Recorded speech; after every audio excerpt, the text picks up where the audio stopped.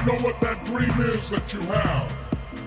I don't care how disappointing it might have been as you've been working toward that dream.